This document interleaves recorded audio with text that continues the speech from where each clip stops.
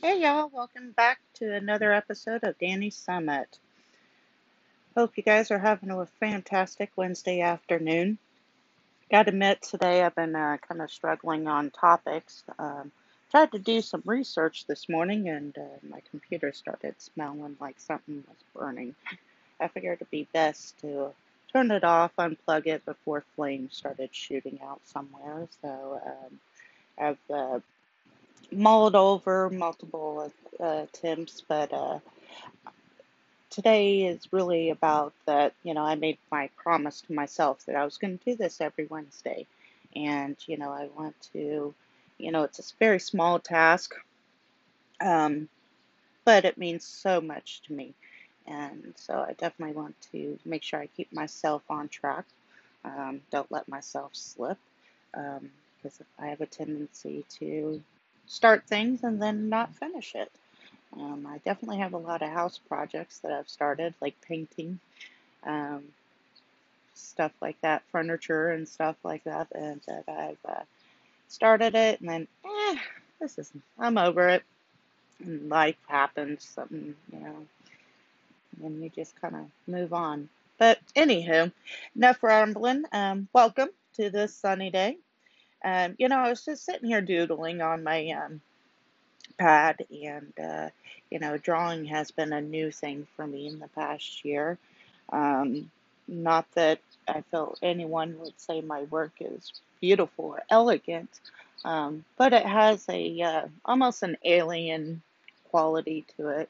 And a lot of times when I'm drawing, I think back to that really America is an alien nation. Unless you're full-blooded Indian, you are, and really I've read where, even they think some of the Native Americans came across, and migrated down. So who's to know? Unfortunately, um, our history books or documentation only began once the settlers came in. So we all know and understand that our all of our ancestors are from another country, and that's part of our culture. Something to be very proud of. Really, America is the place of liberty. The whole point of America was moving over under the oppressive rule of the government and the church and things like that, and be able to move and start fresh and build your own really Eden here in America, the promised land, if you will. um, and that's been used and sold throughout the history of America.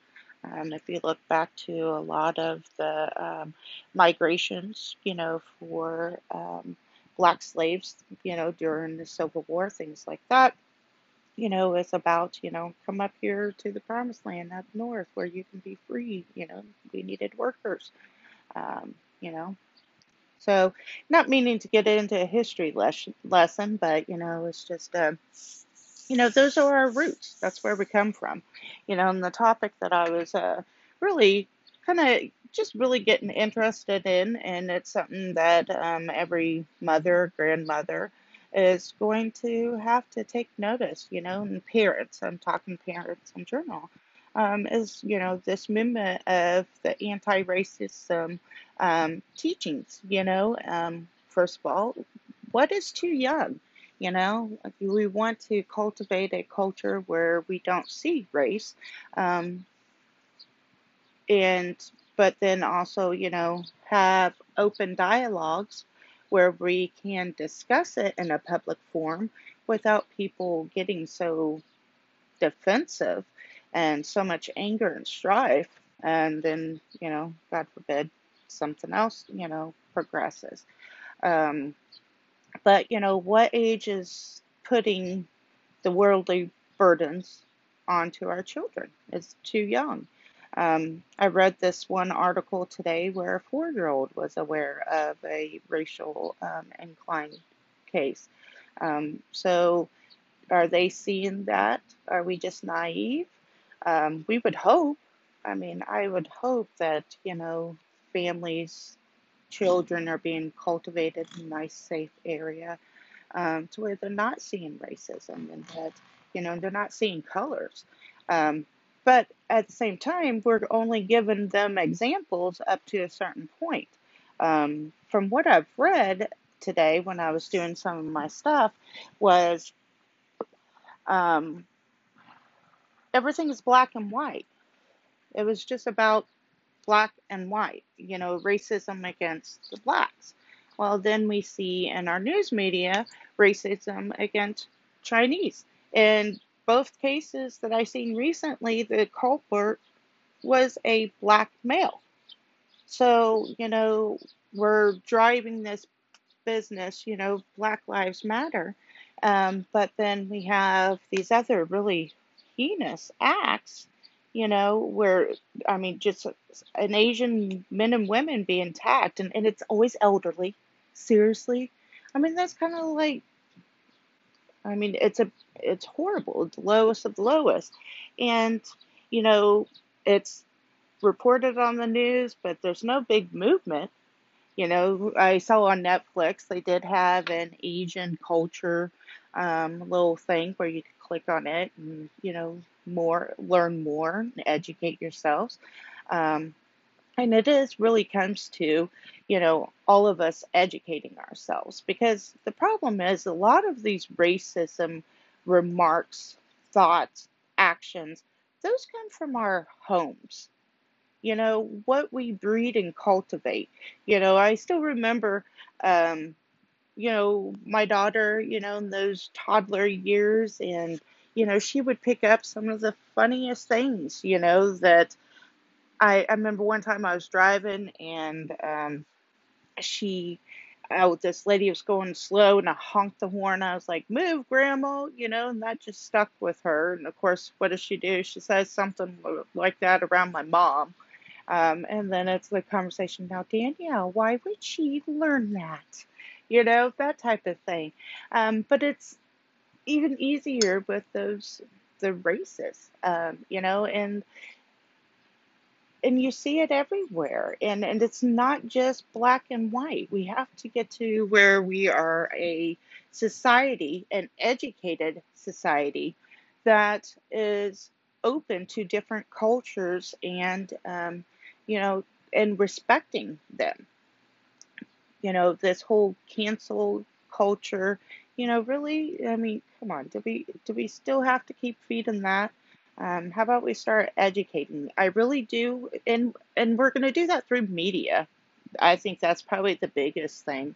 We're starting to see some movies where there is the roles are not played specifically. They're not all white men, and with stereotypical culture links in it. Um, and that's nice. It's normalizing just that we all, at the core of us, and the very fiber of our beings are the same, you know, um, of nerve endings, of mass, that you have a soul, and, that each and every person is precious and worth something. So that's really going to be us, educating ourselves, and getting and saying something when someone says a stupid remark, you know, and it being politically correct. I mean, come on. I mean, that would be like the biggest book ever. I mean, there are so many things now these days that people get upset about, that really are just, the rest of us are kind of scratching our head like, what? But, that's the society I guess we're going to live in for a little bit, as we're seeing the movement and people are trying to adjust. But once again, we're part of history, and a very unique history compared to the history of histories. Our histories is that we have social media, where we can have more input of the everyday man. It's out on the internet, so it's forever there. 100, 500 years, I kind of wonder what they'll use all this data for, and what amazing things that they can do, or not do, I guess? That is the question. But you and I won't be around there for it. But anyway, going back to the what is too young? Um, so I think it's going to have to start at home. And I think that we definitely need to broaden this to be, instead of it just being focused black and white, we need to focus on culture things that we can learn, because just because we see a Muslim or someone from India or something like that, we really don't know. And oftentimes we don't take the time to educate ourselves on their histories of their country and, maybe the reason why they do certain things a certain way because it's very important to them. And I would always want to respect that and definitely wouldn't want to hurt, someone's feelings. But I still haven't answered the question of too young or young. I'm going to leave this one out to y'all. I, having those open conversations, I think in the grade school, um, you know, we've seen this today, in the news. Um, what do you guys think about this? Could that be a bad thing? We could probably learn something from them, because kids have an amazing way of simplifying something. But also, that means that parents are going to have to be open to those conversations at the dinner table as well. Maybe it'll bring us all closer as a community. Um, we've done amazing things in the last year.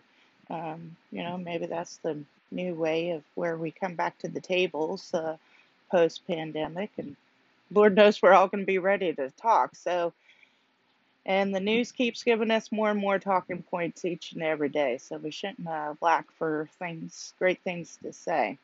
But open hearts and open minds.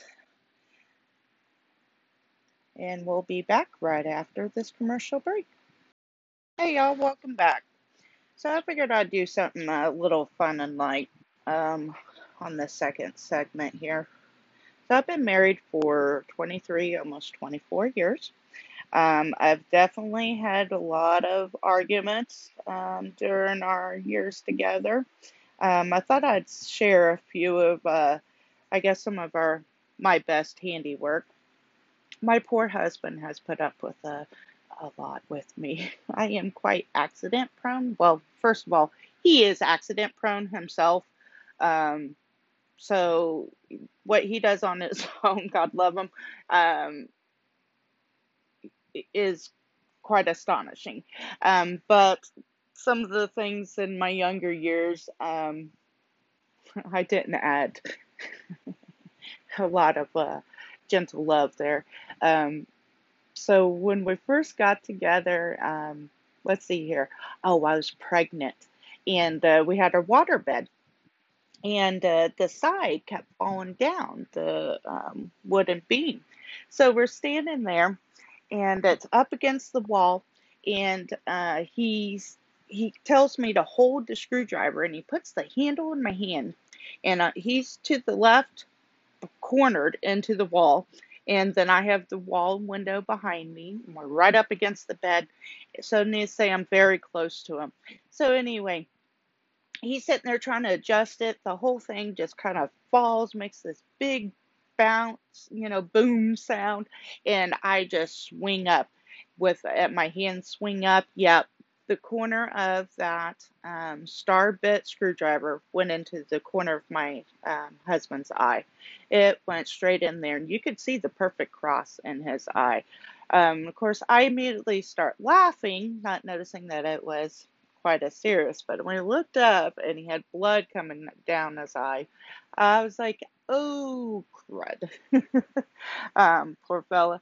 Um, let's see here. I did hit him in the throat with a lunchbox once. Um, he thought it would be real cute after watching a scary movie to turn all the lights off and to try to scare me. And I gave him multiple warnings that it was a no go. You need to turn the light on. You need to get away from me. And I had the remote in my hand, And I knew that wasn't a good enough. And I grabbed that one of those plastic lunch boxes, and it was, nice little cube size and pretty heavy, thick plastic, and snatched that off the table and smacked him and caught him right in the throat. Um, Oh, there was the arguing with a knife. He was sitting there and I was cutting something up and arguing with him. Of course, I'm pointing with the knife. What does he do? He grabs it. He grabs the knife. So, what's your instinct? Well, that's mine. Give it back to me. Pulled it, cut his hand open pretty good. Let's see here. Oh, there was the shampoo bottle and the lip. I was sitting there on the side of the tub shaving my legs, and we had this really old bathroom to where from the dining room you could actually open a door. There was two closets and then another door that opened to the bathroom. You direct line of the bathtub. Yeah, he thought it'd be hilarious to squirt me in the back with a water gun. Man, I stood up, snatched up that bottle of shampoo, and I just wung it. I didn't think it was going to clear it, and my husband just stood there looking at it, and he was thinking to himself, there's no way it's going to clear all three door jambs. It did, caught him right on the little crevices of the lip, and it took a gash out. Um, I got to admit, I was pretty proud about that one. Um, I was mad. Scary accuracy when you're mad. So those were all in our younger years, probably the first 5, 6 years that we were together. As the years grow on, you kind of you learn to adapt, and we don't seem to fight like we used to. But when that's part of any relationship. But yeah, the poor guys had some bruises from me, that's for sure. But he always, takes them in good patience with me. I got to give that to the poor fella. So, but anywho, you guys, I just kind of wanted to share a little quick happy story. I mean, those were some of the memorable moments in the past 25 years that kind of stood out. Um, but anyway, you guys have a blessed day, and I'll see you guys next week.